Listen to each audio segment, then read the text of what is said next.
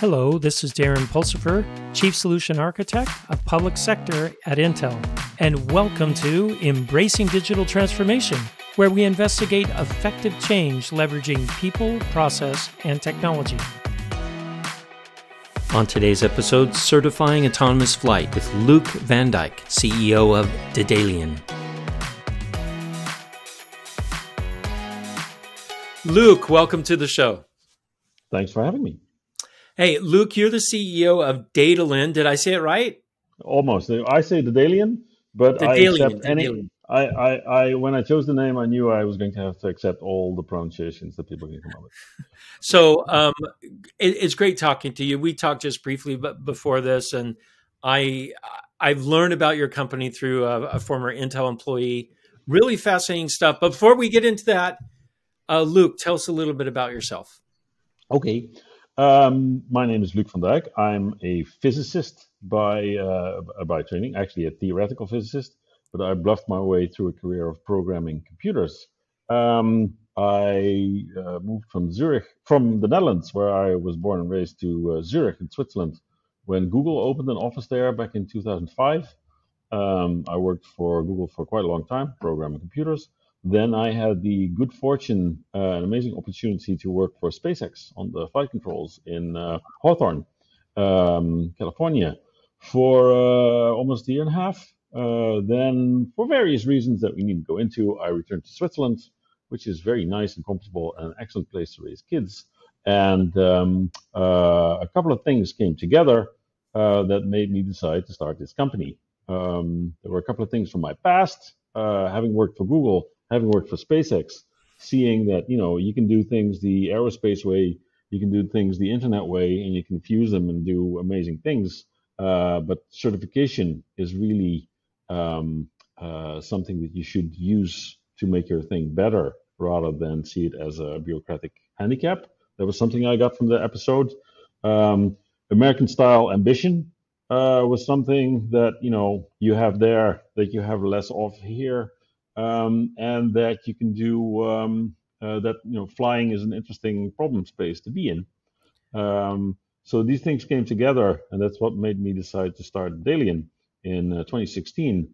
And our goal was to bring modern robotics and artificial intelligence and machine learning and computer vision and all these things to the world of certifiable flight control systems. And the general belief back in 2016 was that, machine learning, nobody knows how that works. Therefore, it's fundamentally uncertifiable.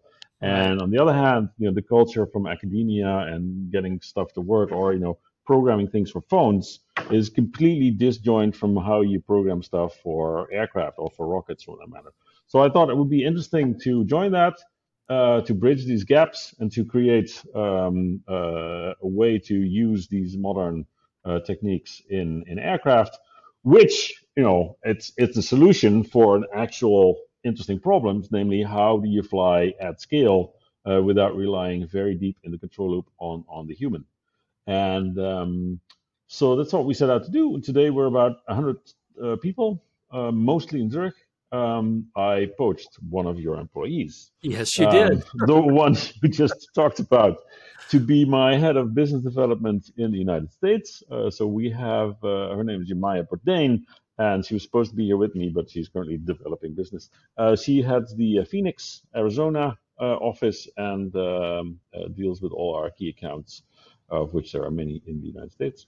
And then we have a little data annotation office in Latvia, and the core of the engineering happens here in Zurich. And what we've built so far is visual-based systems that, just like the human eye, can see where you are, where you can fly, where others are flying that you shouldn't fly into, and where you can land, which are arguably the three most important things you do if you're a pilot on your own in visual conditions in aircraft. So do you? Yes. I mean, that was a lot to unpack. Yes. I got to unpack a little bit of that. So you're targeting primarily these autonomous flying, like air taxis in urban areas, and because I would love to have that. I would. Yes. And who wouldn't?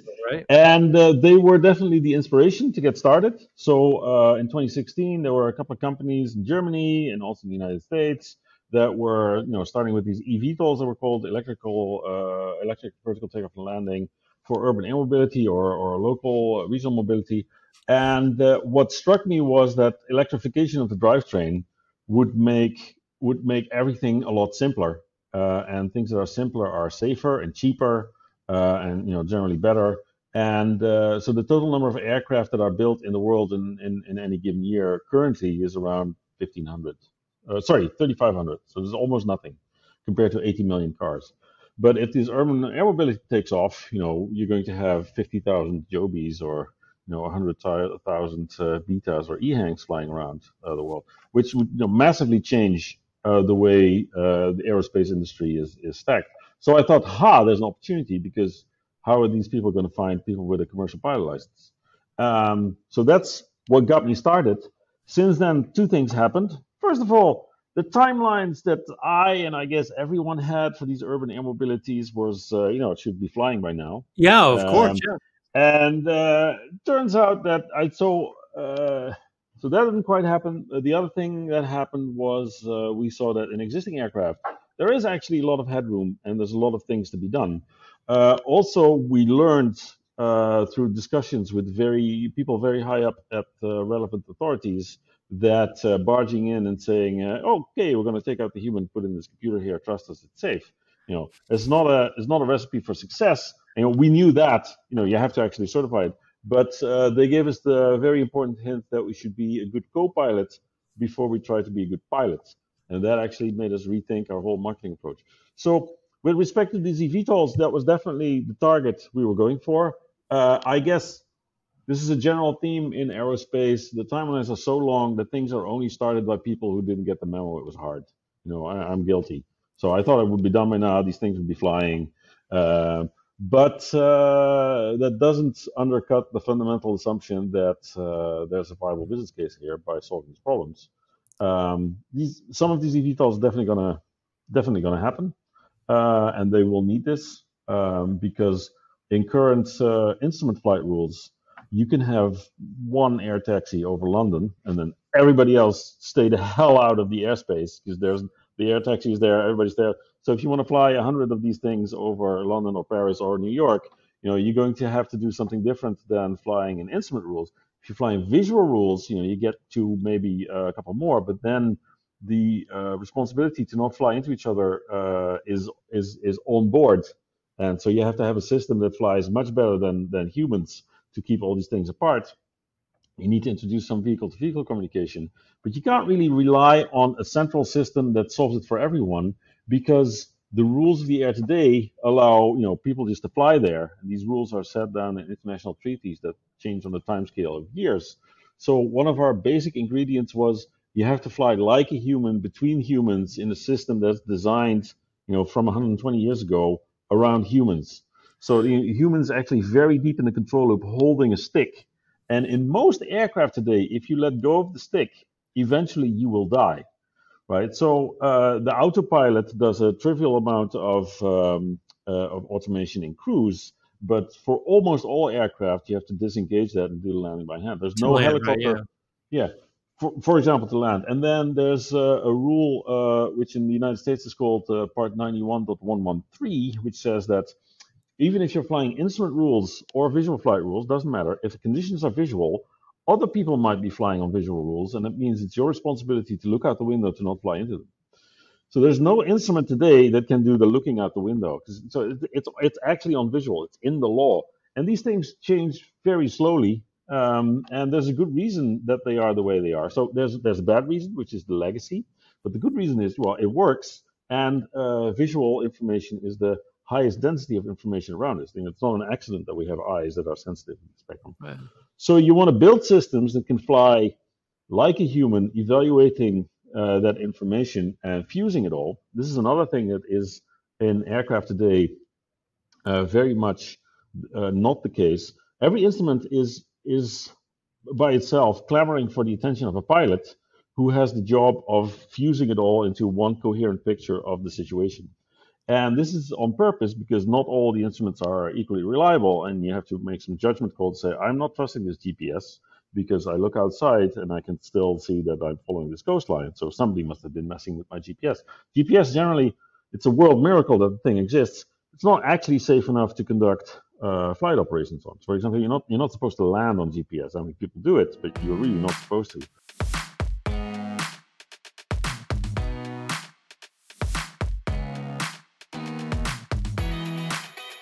So the next thing you have to do is certify that, because in the air, nothing goes in an airplane without the FAA signing off on it. Signing off. And Uh, now, is it, a quick question on that, because does the FAA kind of control all the airspace throughout the world? no, but I know it doesn't, but I mean, but if I get FAA approval on something, does everyone else kind of say, well, if you got FAA, it's good enough? well, so I it's don't know. well, it's not that simple. But between the FAA and EASA, if the systems get certified, Then you're in good shape. then you're in a good start to the rest of the world will probably recognize or copy it. So there's different kinds of certification. This is about the instruments and the equipment. Um, the other crucial thing is the right to operate in a certain way. So I have this airline. I fly from here to there doing this kind of operations. I do search and rescue, or I have this commercial. What do you call it? Just transporting people to Right. holidays, or I have cargo transports, or organs, or um, uh, that particular type of operation is also subject to certification, and there the FAA is rules FAA land, also known as the United States of America, Yeah. and EASA rules the EASA land, also known as the European Union and some nearby things. And so these are two aspects that you have to both have and bring. Um, but so if you have those two, then you have a good start. So just real quick, because when you were talking, I was thinking this sounds a lot like the problems that we're having with autonomous vehicles and Mm, certification. mm, And I need visual. I need. So mhm. would you say a lot of the technical and political or certification issues are very similar to autonomous vehicles? In some ways, yes, in some ways not. So we're really in a different corner of the design space. Um, so first of all, driving is very unregulated, compared to the airspace. Compared to, okay, Uh, that's and the other thing is that if you drive and your robot doesn't know what to do anymore, your robot can try to you can gently apply pull the over and brakes, stop. Yeah. flash the red light, and say, "I don't know what we're doing anymore. Let me stop." In You can't do flying, that in an airplane. no, it's called landing, and it's already the hardest thing. So if your computer doesn't know how to land anymore, you have quite a big problem. Yeah. So and from remember, I'm a physicist. From a physics point of view, apart from the half mv squared component of your energy, you have the m times g times the height component of the energy, which is the thing that really kills you. That's what Um, killed it. Yeah, yeah, yeah, falling out of the sky. and so with that, the barrier to try out new things, to put new things in, is really far more rigorous than in automotive. In I can automotive, see you have these certification levels for safety systems that goes to ISIL level D, which is the highest. So ISIL ABCD. In aerospace, it's called DAL, the design assurance level, which goes from E, meaning it's cabin light, has no safety impact, DCBA, so A is the highest. And one of the things your ex-colleague, analyzed in her time at Intel is that this ISIL D, this highest level, is roughly the same amount of work as DAL C. And to get to DAL A is twice more work. wow. It's twice bigger stack of paper with evidence that it actually works as advertised.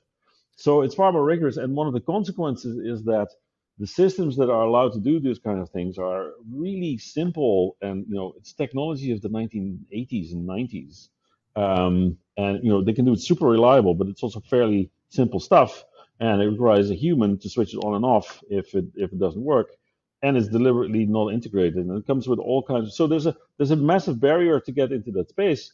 Um, um, but the robotic problem is actually much simpler. So driving is a much harder problem than flying, because in driving you have this super complex environment where you have to understand the difference between a rock and a dog and a traffic sign and a bicycle that actually goes this way or one Yeah, that's when you're mounted on the flying, back you of the car. just avoid Right. things, right? Right. Just If you don't can hit see something. it, do not fly into it Yeah. unless you're really sure that you want to land on it. So that's a problem. And this is one of the things I already realized back when I started the company. So that's the size of problem that you can hope to solve with a fairly small team, right? So these cars, that was, in 2016, already more than a decade on the way since the DARPA challenge was won Right. by Sebastian Thrun. Um, uh, so you're going to need hundreds of millions of dollars and insanely big teams, and you're going to have this big shakeout between big companies trying to do this, and then even then there's going to be a valley of overpromises and a trough of shattered Despair. dreams, yeah, and all that. So we have a small version of that too, but the general premise has remained intact. That flying, we can actually do simple things. And so one of the insights that came with these comments from people high up in the FAA, be a good co-pilot first, is also made me realize that if you come in with, okay, I'm going to take the human out, put this autopilot in, then you immediately have the uphill battle to fight. Oh, but is that safe enough? Whereas there are millions of pilots worldwide that have to fly single pilot operations. Poor them. What if we gave all these pilots an extra An co-pilot? extra You know, co-pilot. now we have a clear safety case where we can start by adding immediate safety. Um, Also some cost, but we'll work on that separately.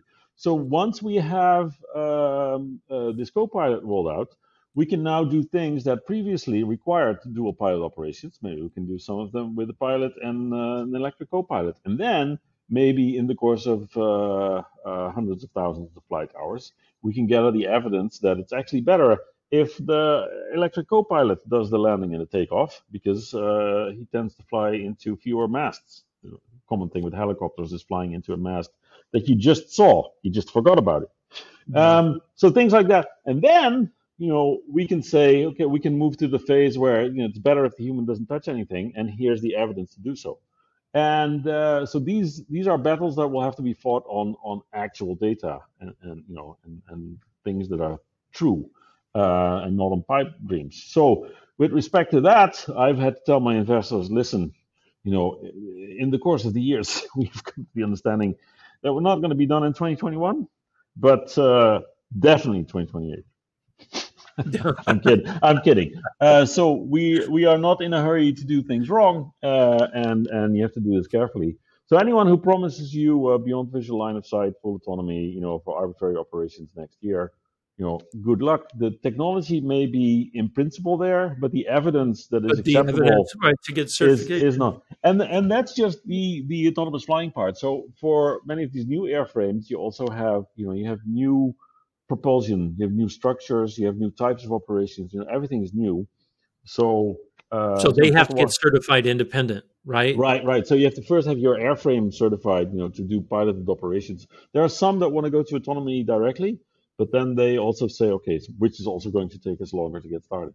Um, so in the meantime, we think we have a valid business case with existing aircraft, both rotorcraft and smaller aircraft.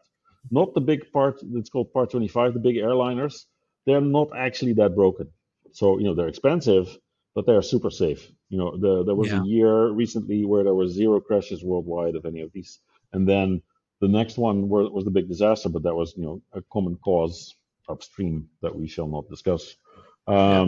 But so that is it. That's not the most broken, and it's not the most urgent to fix. But anything that's smaller, smaller than 19 seats, all the helicopters, the probability to die per hour is roughly the same as riding a motorcycle, Oh, which for some people is acceptable. It's for a for trade-off. others, it's not. There's a lot of headroom for safety and also for scaling the operations. Yeah, so that's a very interesting field to be in.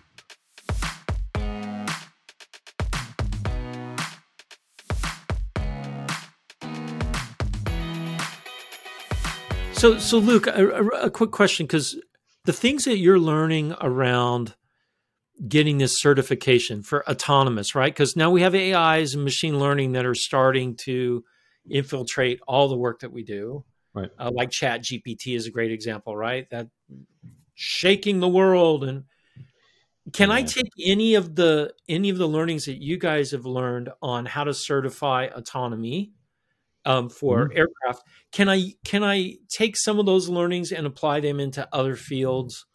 Um, Do you think there's Perhaps some? yes. I need to think about that. But first, we need to distinguish autonomy and this AI thing. So Okay. first of all, AI is of course a marketing term. It means Yes, anything of we don't course. quite know how to do yet. And but so what we do is machine learning, and the reason we do machine learning is that's the only way to solve a problem like is there an aircraft in this picture, or where in this picture is the runway, just from pixels. The only way to currently solve that is by using machine learning. So it's a means and not an end. Then these are building blocks you need to get to the types of operations you might want to do without pilots. So if that's your end goal, you're bumped into this. We can already do things that are not fully autonomous but still add value because there's no other instrument on board that can look outside the window and say, "Ha, there's a runway," right? Right. There's so that's on the AI versus Yeah. So autonomy so side. on Oh, autonomy.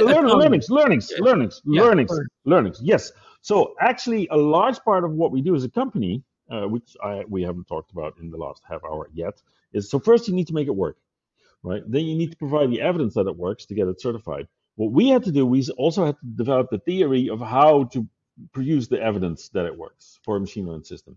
And that's actually very interesting because with these normal, traditional, simple avionics systems, um, uh, they work or not, and you can test it, and they work. They take a couple of bits of information out of the environment and manipulate a couple of bits. Even an engine controller for a turbine engine is relatively, it measures a couple of variables and it controls a couple of variables and it does it very reliably. And you can test that, and it's not trivial to get it right, and it's easy to get it wrong, but we know how to do that.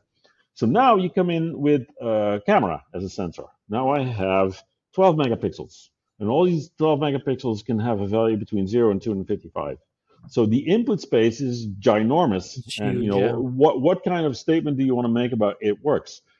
Even the input space itself is too large to make such a statement, and that's for a reason. If you could easily say this is the crisp boundary between something that works and doesn't work, you probably didn't need machine learning. So you need machine learning to begin with because the problem nature is such that you need something that can deal with the inherent uncertainty that is the problem. So what we did is we went to EASA first, that's the European version of the FAA, and we proposed a method, basically a framework to think about it.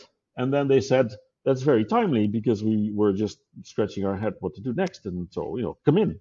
And we did two projects with them called the Innovation Partnership Projects, in which we paid EASA for their consultancy, but they added some consultants for free because the topic interested them selves.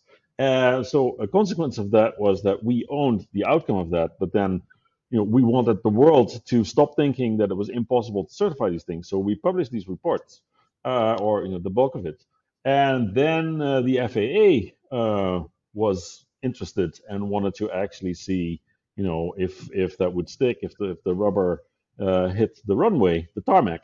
And so we were invited to do a project with the FAA in this was in 2021, and that report also came out because American taxpayer money, well spent, entirely public. And what we did there is we looked at the visual landing guidance, and in these three reports, what we developed was the theory of how to argue that a machine learned component is safe, which is slightly different than normal hardware and software. So we have the system that takes in a camera, and then there's a small component in there that tries to draw a box around an aircraft in the air. And it should be, which is really hard. And also for humans, so first of all, humans miss most of them because they don't actually see that much. But even though, if I can show you the image and you go, is that an aircraft? I'm not sure, it could be a cloud. And so you have to make a system that tries to make a judgment call, and then you have to guarantee that that system works well enough. So first you have to establish what is well enough, and we want to be able to see 95% of all traffic that comes within this distance. Okay, good. So we have that system requirement. Now, suppose we make a machine learning component that gets it right 90% of the time. then you have to do two things. You have to first make sure that that 90% of the time is actually good enough in the context of the bigger system. So Right. fortunately, we don't have just one picture to go on. Also, when you land, it's not like you look out the window once, close your eyes, and then Close your steer eyes. there. So Right. so so there's some inherent design freedom you have in making the system such that this 90% actually multiplies to something large enough, um, or that technically that 1 minus 90% multiplies to something large enough that it's Right. unlikely that you'll miss the runway, or that I'm not seeing the runway, let's not land here, let's defer to a higher level system. So that's one. And then the other thing you have to do is you have to guarantee that this 90% actually holds when you go out and fly. So you train your system in the lab and you evaluate and you test it. You say, okay, this is acceptable. I have my system requirements which say that this is good enough. Now I go out and suddenly, the sun is from the east instead of from the west, and my system completely falls apart because I never thought to test with the sun coming from there. So how do you guarantee that the thing actually still keeps working when you go out into the wild? And that turns out to be dependent on how you treat your data. So in machine learning, instead of locking some engineers in a room with chocolate and coffee and requirements and waiting until they produce some code that works, you have a computer program called the machine learning algorithm, exploiting the design space of what's called a model, which is not a computer program. And when you've come to an acceptable model, you go and deploy it in the field. And that's driven by the data. So what you need for that is that the data that you use to evaluate your performance on is actually representative of the data you have out in the field, which is, it sounds trivial and obvious, but it's actually a massive shift from, how things were, how you could do things in the more uh, Traditional way. traditional system. Yeah. Now, you still need those traditional methods because this machine learned thing runs in software that runs on hardware. So this hardware still has to be certified. This software still has to be certified. But there's an extra thing you have to do. You have to certify that the emergent behavior of this neural network or whatever machine learning thing you did is adequate to solve the problem that you are trying to solve. So that's a whole thing that we developed with EASA and the FAA, and that we're now test driving with a partner. They're called Everdyne, based in Florida, and they're making for us the box and the camera, and we make the software. And we're applying for what's called an STC, Supplemental Type Certificate, under the FAA with concurrent validation by EASA. And so the software and the hardware will be ready pretty soon, and then there might be some more months before we're done presenting the safety argument to the FAA and EASA, and then we hope to be the first system in the world that has an SDC to design assurance level C. This is DAL C, which is not trivial for a machine learning component, and it's specifically for the application of traffic detection for human pilot assistance. So it's not immediately, the most ambitious fully autonomous flying. Here's a whole system that does No, everything. but you're This is taking it step by step, which I right, understand. and it will be a beachhead into certifiable machine learning systems. So once we show that this is possible and that we've covered the gaps, we have a system that has a clear safety benefit. Right, it should actually work because if it beeps all the time and there's no aircraft there, And that's that's it's yeah. actually dangerous. If you give the pilot a false sense of safety, it's actually also super dangerous. So we're going to have a system that actually meets a non-trivial safety bar, and that we use the method to assure that the data was treated correctly.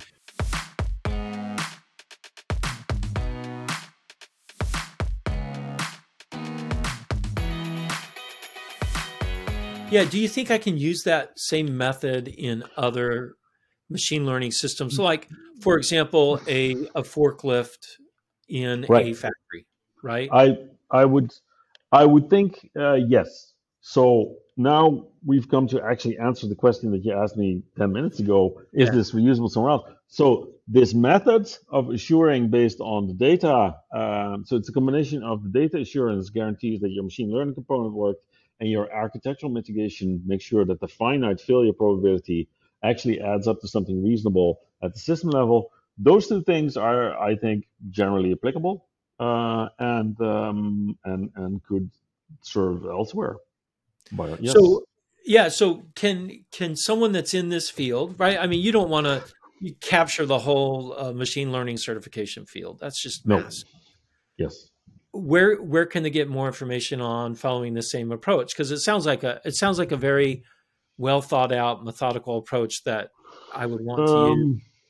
Um, Do you guys have a white paper? Do you have anything? so we have some blog posts and white papers on our website, ddln.ai, so you don't have to remember where all the vowels go, where we refer to some more things. So we tend to focus on aerospace because it's a big enough problem and it's Right. a large enough hurdle. So the temptation to spread out either into uncertified systems or into other domains is always high. But we've managed to keep a relative tight focus on manned flight.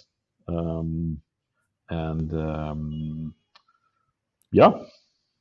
No, I Um, the reason I'm asking is a lot of my customers and my listeners, uh, they're dealing with machine learning and AI techniques now, right, and they're trying to say, can I trust this?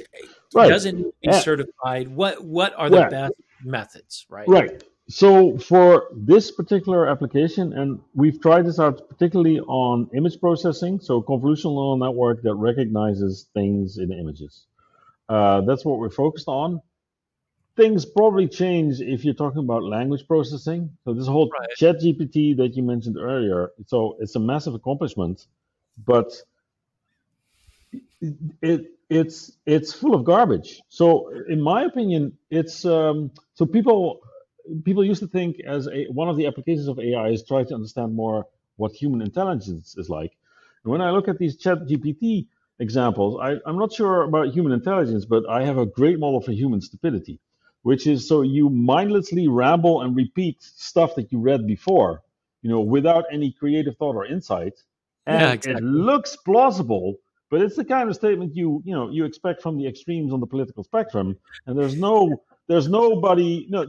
The Chat GPT does not go, well, I hear myself say this, but now I hear myself say this. Doesn't sound right. What irks me here? So I it's actually I I actually interviewed Chat GPT on the podcast oh, okay. and asked And it about ethics and bias and things. yeah, And you're right. It was just regurgitating the things that it right. So that's had actually been said. dangerous if people don't realize how unreliable it is. So I'm sure it's a great tool and it can be good to great use. But so 20 years ago, remember I told you I worked at Google. So finding things on the internet was hooray, it was Oh revolutionary. I yeah, can yeah, find all yeah. these things. With a little footnote, that we find it doesn't mean it's true, right? So you can find some things on the internet which Wait, are not. wait, So it's the wait, same with wait, just this. a second, Luke. Yeah, nobody told My you. kids Yeah. think that Google or Alexa knows everything. Well, we did our best, I say on behalf of my former colleagues, Yeah.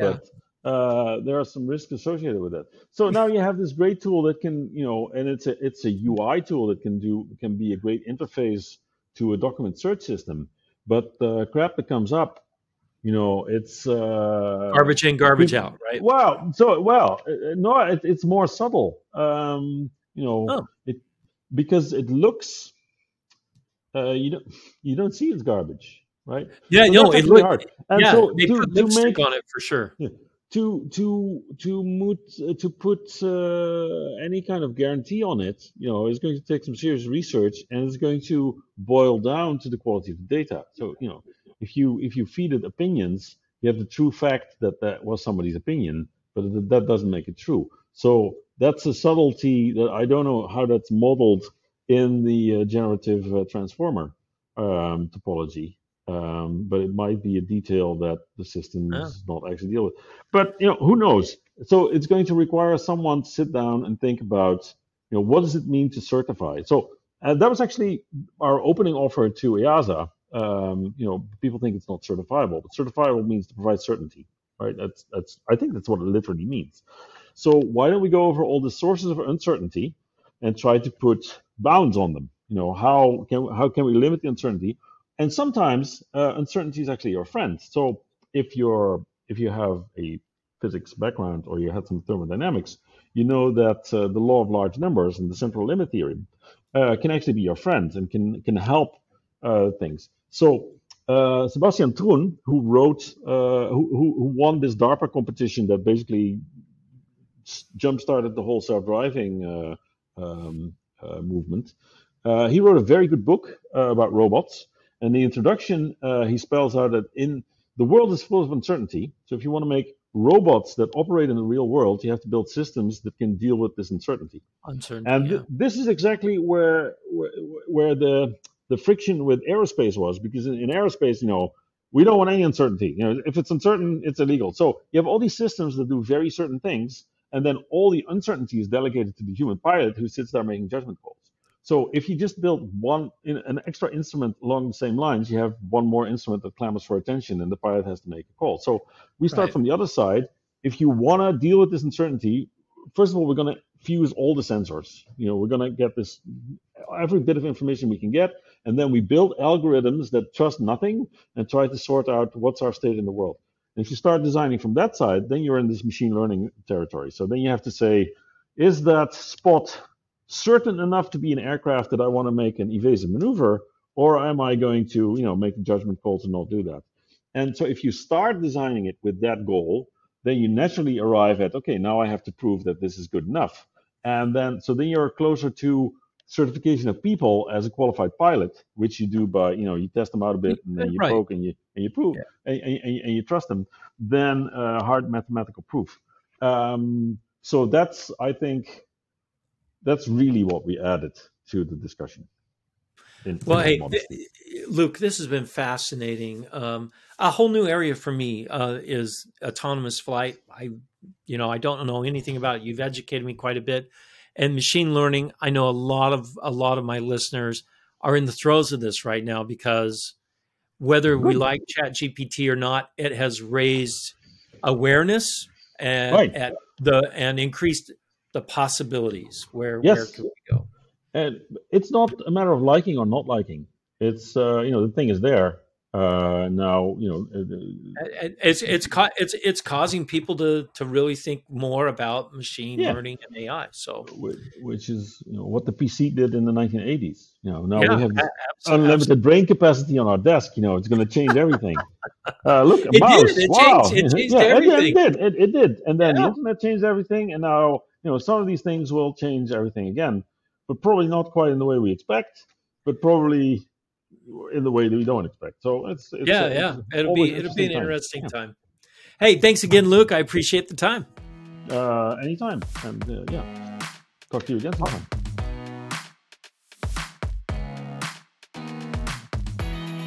Thank you for listening to Embracing Digital Transformation today. If you enjoyed our podcast, give it 5 stars on your favorite podcasting site or YouTube channel. You can find out more information about Embracing Digital Transformation at embracingdigital.org. Until next time, go out and do something wonderful.